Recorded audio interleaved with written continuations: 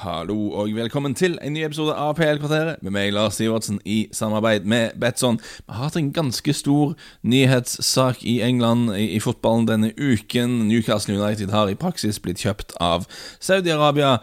Jeg har en del tanker om dette, men siden det er et ganske viktig tema da, så tenkte jeg det var best å faktisk ha en gjest som har litt mer kompetanse enn meg på den delen av verden, på dette med menneskerettigheter og sånne ting. Så derfor har jeg fått med meg en gjest som jeg synes er en veldig god gjest, men det betyr altså at resten av podcasten blir på engelsk. Nok en gang beklager for dere som ikke trives så godt med det. Og i tillegg så har jeg køddet til lyden på min mikrofon litt. Lyden på gjesten ble ganske bra, selv om han tok opp på en laptop en eller annen plass, men min egen lyd kødder jeg til litt, så jeg beklager meg litt mindre behagelig å høre på enn vanlig i resten av denne podcasten. Ok, kjør på. All right, Nick McGeehan, thank you very much for taking the time. You are the founding director of the non-profit human rights organization Fair Square. You are the former Middle East researcher with Human Rights Watch. You've helped educate me, actually, in the past with regards to the Qatar issue and some other things, which I'd done some work on. It's about 6-7 years ago now, which makes me feel really old. Just thinking about that, it's aged me straight away now. But hello, Nick, and thank you so much for taking the time. Hi, Lars. No, I'm yes, happy to be here. It's a pleasure. I think the first thing we should do is talk about who and what Saudi Arabia are, because when you hear the phrase human rights concerns in relation to football these days, I feel like we hear it all the time with various owners, sponsors, tournament hosts. We hear it all the time. So it's almost devalued the phrase entirely. It's almost something that doesn't register with us. I guess, I'm sure they own a football club. There must be human rights concerns. So when it comes to Saudi Arabia, what is it about them that have gotten people quite as upset with it than their involvement in Newcastle United as people have been? Yeah, well, I agree with you. The term human rights concerns has become sort of a blanket term. It doesn't really mean anything. I often think that people really need to spell out exactly what we're talking about. Like, give people the blood and the guts and the gore, unfortunately, that are associated with this stuff. Otherwise, it just doesn't really resonate, you know. Well, the first thing I'd say, I mean, Saudi Arabia has long been associated with very extreme human rights abuses, which is to say a very extreme climate for anyone expressing dissent, criticism of its rulers, a very extreme situation for women who live under a very extreme form of Wahhabi Islam.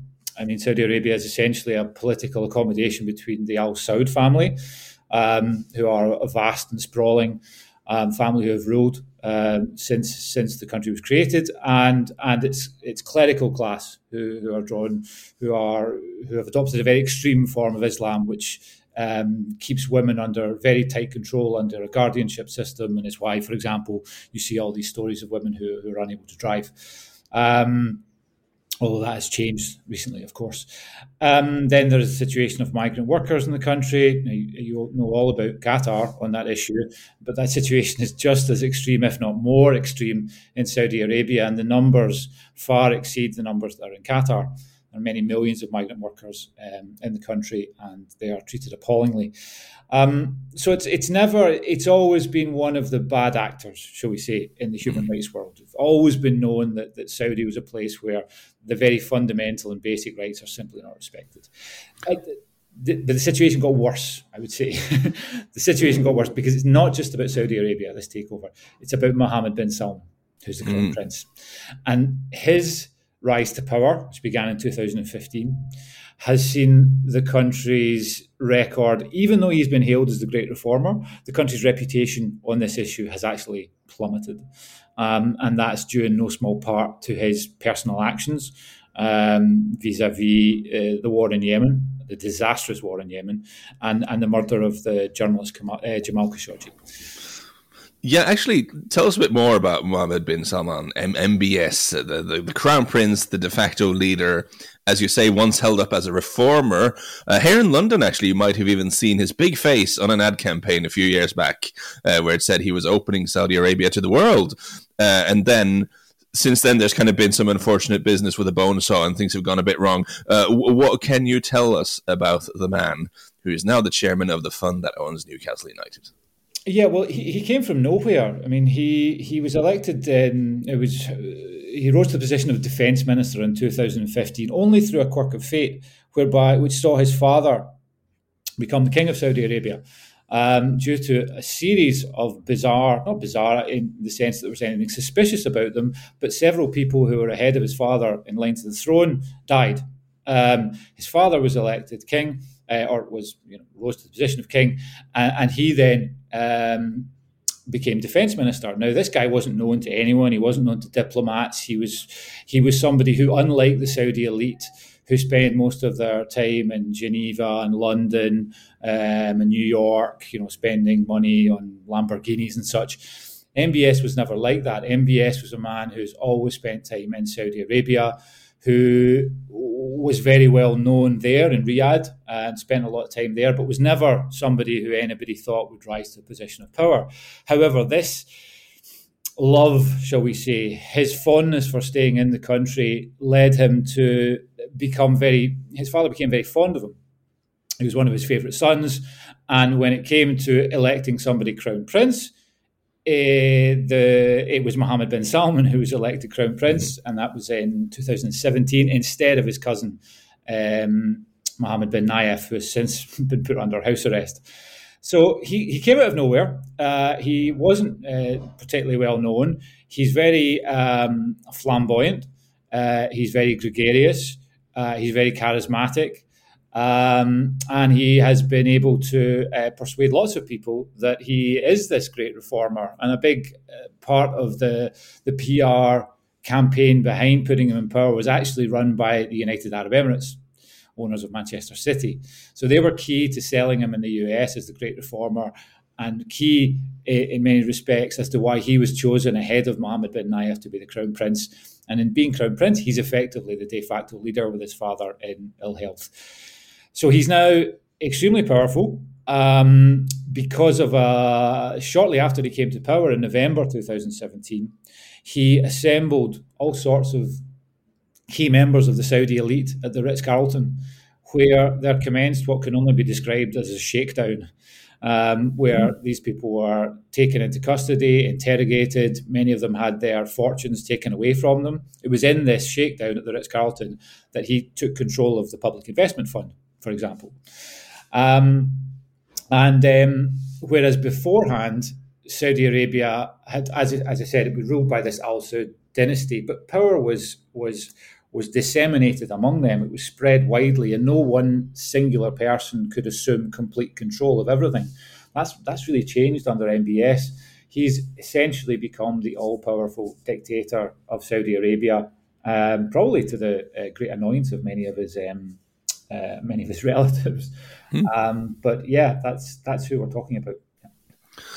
And I feel like we need to get it out of the way, because the Premier League have said that they have legal guarantees that the Saudi Sovereign Wealth Fund is entirely separate from the Saudi state. Now, this would be the Saudi Public Investment Fund, where, as far as I can tell, the Crown Prince, and as you say, the de facto ruler of Saudi Arabia, is the chairman, where I think 6 out of 9 board members are government ministers. This is entirely separate from the state. And I have to say, personally, if Richard Masters, the CEO of the Premier League, actually believes that, he must be one of the most gullible people in the world. I feel like I need to get in touch with this guy and talk to him about some magic beans or something. But am I being very unfair? Am I wrong?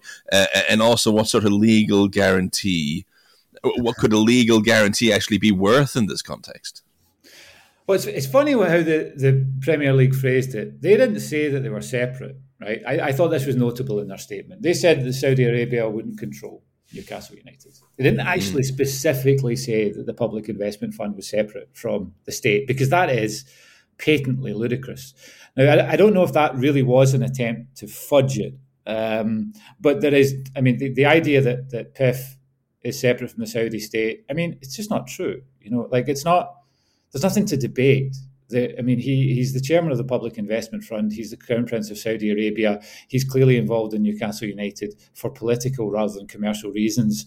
There is absolutely no question that it's the Saudi state that is in control, and there's absolutely no doubt that it will exert full control. The legal assurances that Masters and the Premier League are talking about are it's just nonsense. I mean, it's preposterous. It's clearly just an attempt to allow the takeover to go through. I don't think Masters or anyone at the Premier League believes for a second that MBS isn't going to be in control.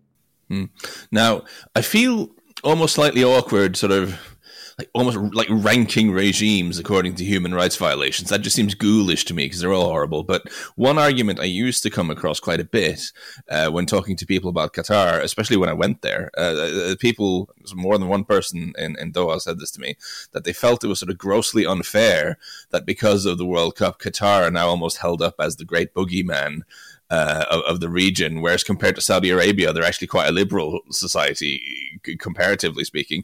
Comparative doing a lot of heavy lifting in the sentence, but it's true. Yeah. And it's, again, for my listeners who are predominantly Norwegians, we've spoken a lot about Qatar this year in relation with the 2022 World Cup. I mean, Saudi Arabia are considerably worse by any measure. Yeah, absolutely. I mean, to go back to quickly on the Qatar issue. I am no defender of Qatar. In fact, I would place myself as one of its most prominent critics in the way it's behaved in relation to migrant workers' rights. But I can go to Qatar. I can sit down and chat to the Qataris about that. You've got Al Jazeera in Qatar. You don't have people in Qatar who are rounded up for expressing, criticism of the rulers. It's not a haven for free speech by any manner of means. But you can't. It's not really in the same league as Saudi Arabia or indeed the UAE. The real bogeymen in the region are the UAE and Saudi. There's no question about it. And Bahrain, which is a sort of vassal state of Saudi. So yeah, I think people, Qatar is not it's not to be held up, as a shining example of anything. But I think people in Qatar are right to say, we're not the Saudis. It's slightly tabloidy, but a phrase that was put to me is that Qatar is where Saudi Arabia hope to be in about 10, 15 years' time, in terms of reforms and in terms of opening up to the West and becoming palatable to foreign companies. I mean, is there any truth to that? Yeah, I think there is. I don't think Qatar's their model. I think the UAE is their model. I think that's who they look at for an example on how to do things. So yes, Mohammed bin Salman, this great reformer narrative is predicated on a diversification away from oil, and that requires vast amounts of foreign investment into the country. Hence, super projects, hence boxing in, the Joshua fight, etc., and Newcastle, I would say. Yeah, because that brings us elegantly on to my next question on my little list here. Why? Because why are they getting involved with Newcastle United of all things? There doesn't seem to be a very strong business case to buy Newcastle. Mike Ashley's been trying to sell it for many years without managing to find a buyer. There's usually a reason for that. What does Saudi Arabia want with Newcastle United? Well, go back to Jamal Khashoggi, October 2018. Mohammed bin Salman was personally implicated by a UN report and by the US government in having essentially directed the operation that led to him being lured to the embassy in Istanbul, where he was murdered, his body dismembered and disposed of. This blew a massive hole in the PR Great Reformer narrative. He was now a murderer in the eyes of... That's not the same thing. Yeah, murderer worse than the Great Reformer. I can see how that's not ideal. Not ideal, right? And since then, he's been engaged in, image rehabilitation. He's still not there yet. He's still struggling to get investors into Saudi Arabia. And he needs to present himself as someone else. He needs a different narrative. He needs not to be associated with Jamal Khashoggi. He needs to be associated with something else. Football is a really good way of doing that. And I suspect he has seen how Abu Dhabi have run their Manchester City operations. I suspect he's looked at what Qatar have done with PSG. And he's realised, or his PR advisors have realised, that owning a football club is a really good way to do that.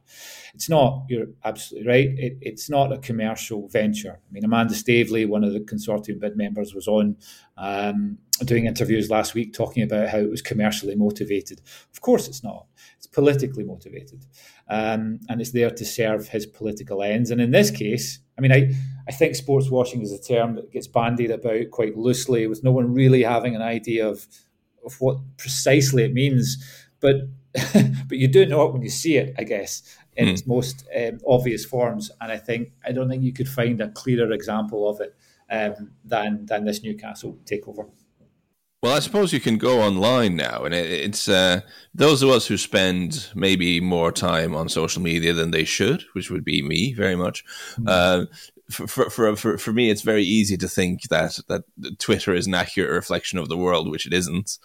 But it is interesting in the case of Newcastle how the Kingdom of Saudi Arabia seems to have immediately purchased themselves an army of quite passionate defenders from the northeast of England, presumably, who in the past would maybe not be very interested in what's going on in Saudi Arabia, and certainly not feeling very defensive about them. Yeah, well, that's one element of it, and that's happened in Manchester too with the Abu Dhabi defenders that we see there. So you've got this, you buy this domestic army of loyalists who'll sort of defend you to the hilt as long as you bring them success. You also buy the silence of local politicians and the support of local politicians. We're seeing that in Newcastle right now. You buy the acquiescence or the silence of the local press. And to some extent the national press, who are keen on access to the great players that Newcastle will buy, and therefore hesitant to criticise them too fiercely. So it's a really smart move on that basis. And then there's the international audience. The Premier League is the most watched league in the world. It's beamed out everywhere, and so he has a canvas on which to write whatever he wants about Saudi Arabia. It'll be beamed around the world.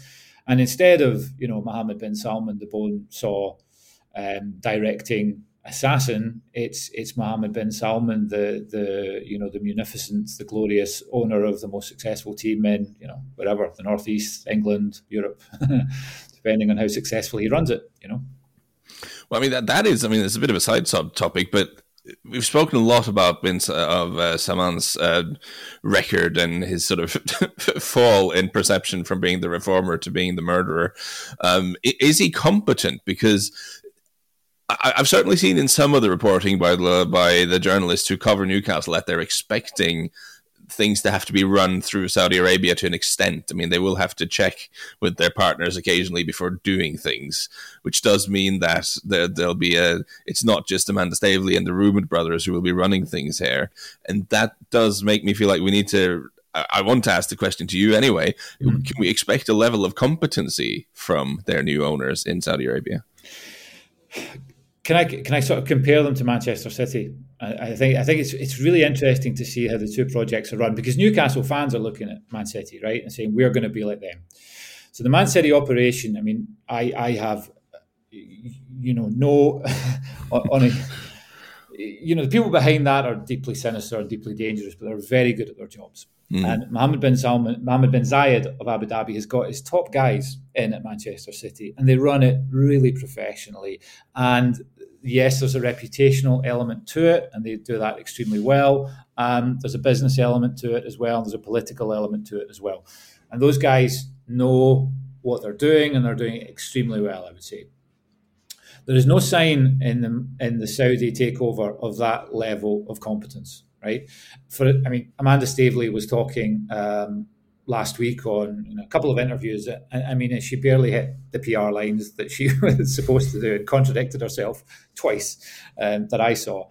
So I wouldn't be necessarily over imbued with hope having seen those interviews from a Newcastle perspective. But take it back to Salman, who's going to control the place.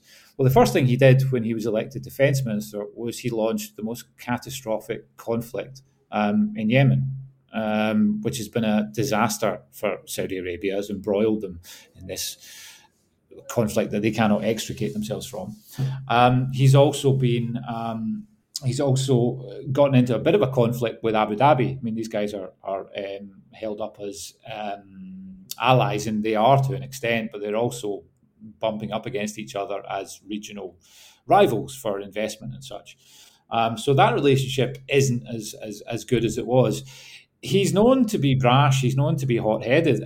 The Khashoggi killing was an act of lunacy on any level. On any level, why would you allow yourself to be implicated in an act like that at a time like that when you're trying to deliver, these domestic goals? It was just absurd to get involved in that. So no, there's no clear sign yet of competence. You know, there's tons of money, and tons of people invested in presenting him as competent, right? Because he's so wealthy, he's got such deep pockets, and everyone has their, everyone wants a bit of that. But the idea that it would just be instant success, I think Manchester City shows that it takes a bit of time. It can't just be done with money, and you need some smarts about you. It's not clear if MBS has those. So what I've heard a lot these last few days from Newcastle fans is, I'm from Newcastle, or in the case of listeners to this podcast, a lot of them I'm from Norway, but I like Newcastle. I only care about what happens in Newcastle. If this is good for Newcastle, then that's all I care about. Are they entitled to think like that? I suppose everyone's entitled to think what they want to, because we're not in Saudi Arabia, partially, or to quote a Newcastle fan I know and have a lot of time for me, Newcastle is the city, the supporters, the players that matters. And I can separate that from what the owners do and think. I'm not going to go to Saudi Arabia, and I'm going to continue to be critical about Saudi Arabia. Is this a viable stance?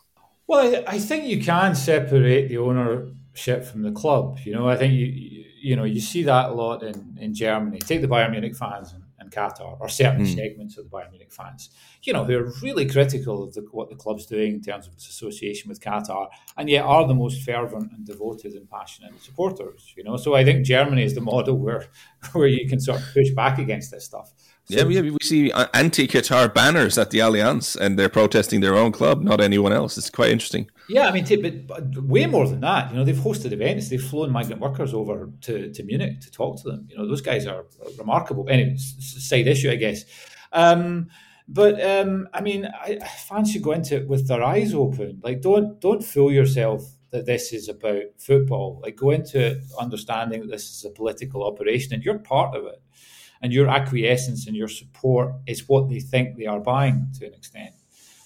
So I think that should concern fans for a start. The other thing that concerns fans is it going to be a success? Is this really in the long term?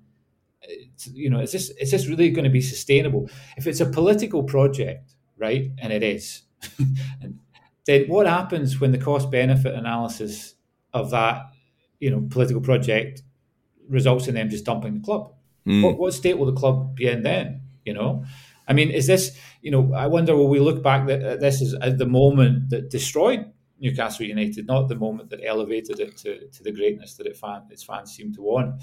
So I get the sort of conflicted nature of supporting why fans are so conflicted. I understand that, but I think the rationalization of why it's okay in so many cases just doesn't add up, really.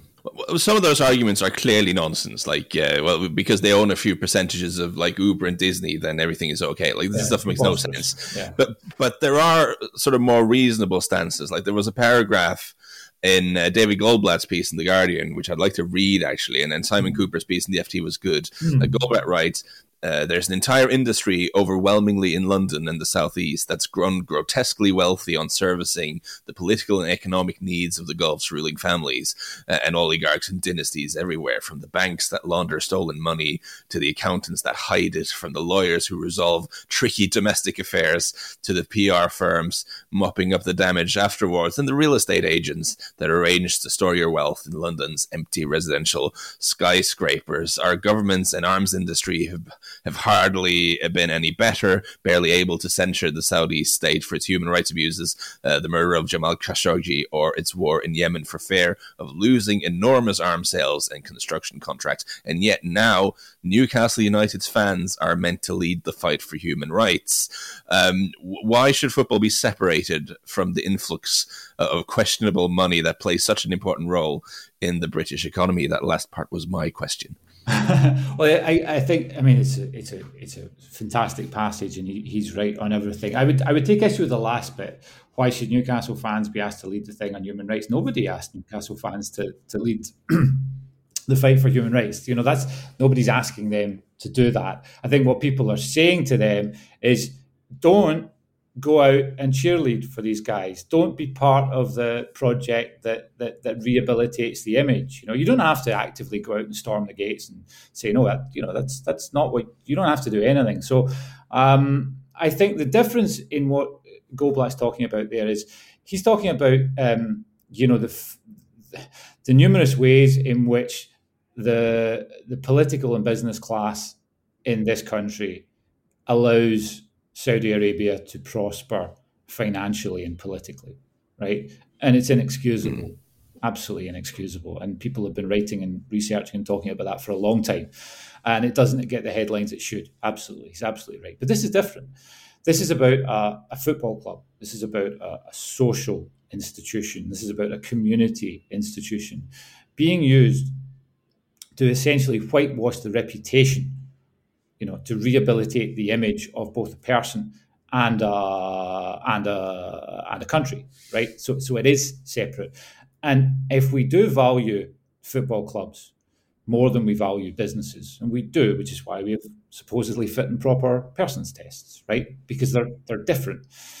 They're not just businesses; they're run as businesses. Yes, it's just not this fit and proper. There's just not enough in there about murders and public beheadings and stuff like this. It just doesn't seem to be well adjusted to the modern world. No, exactly, precisely. But that's the point, because they're more than that, and they deserve to be protected. And remember, this is a transactional relationship. He's buying something. So what's the cost for Newcastle United? What's the cost for Newcastle, the city? I mean, my argument is that comes at a significant cost to your reputation, also to your democratic institutions in Newcastle, but that's maybe a separate and longer discussion.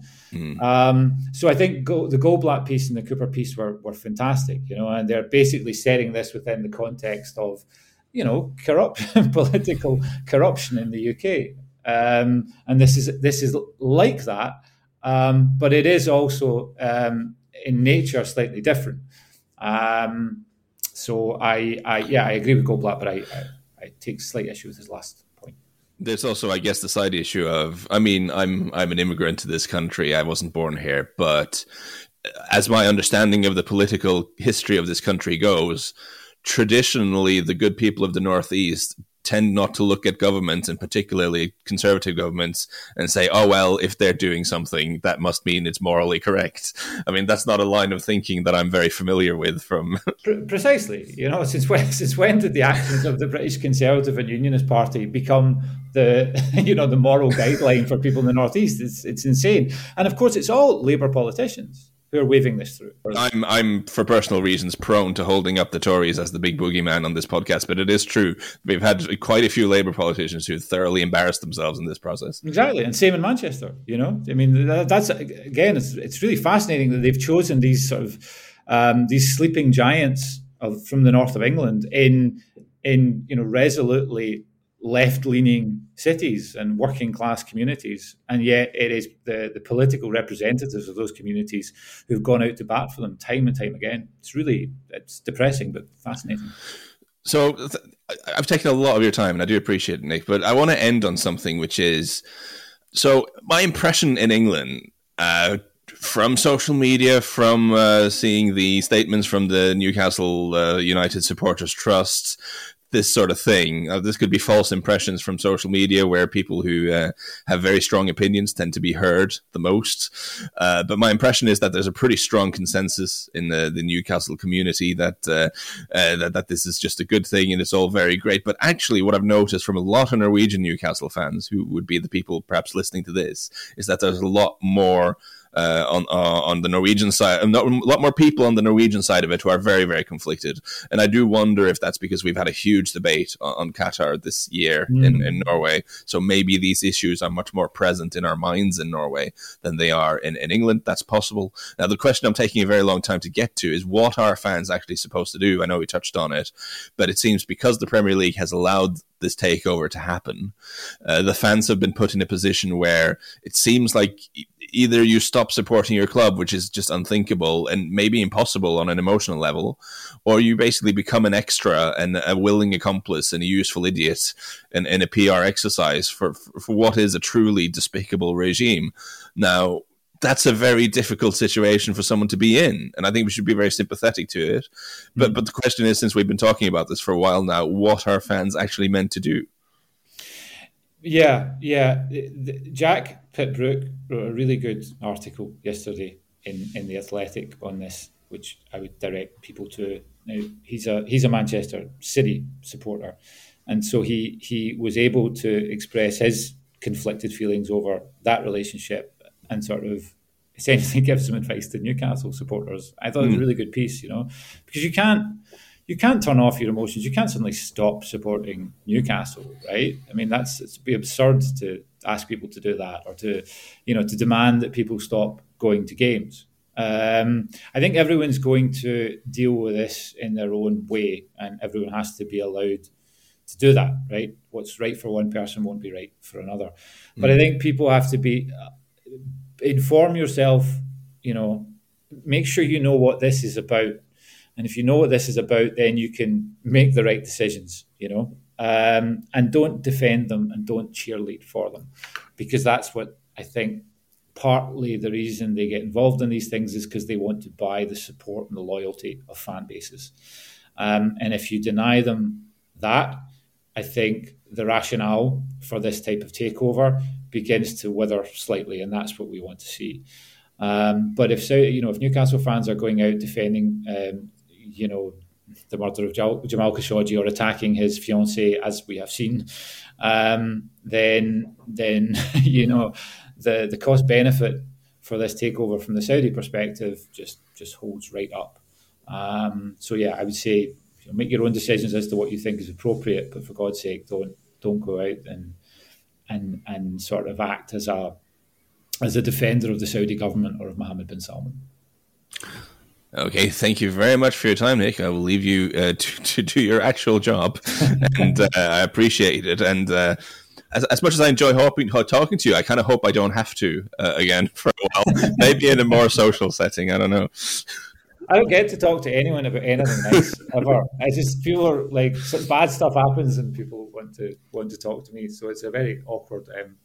Not awkward. It's just a bit odd, but I guess that's the way of it, right? It is. Thank you very much. Bye. Thanks. Bye.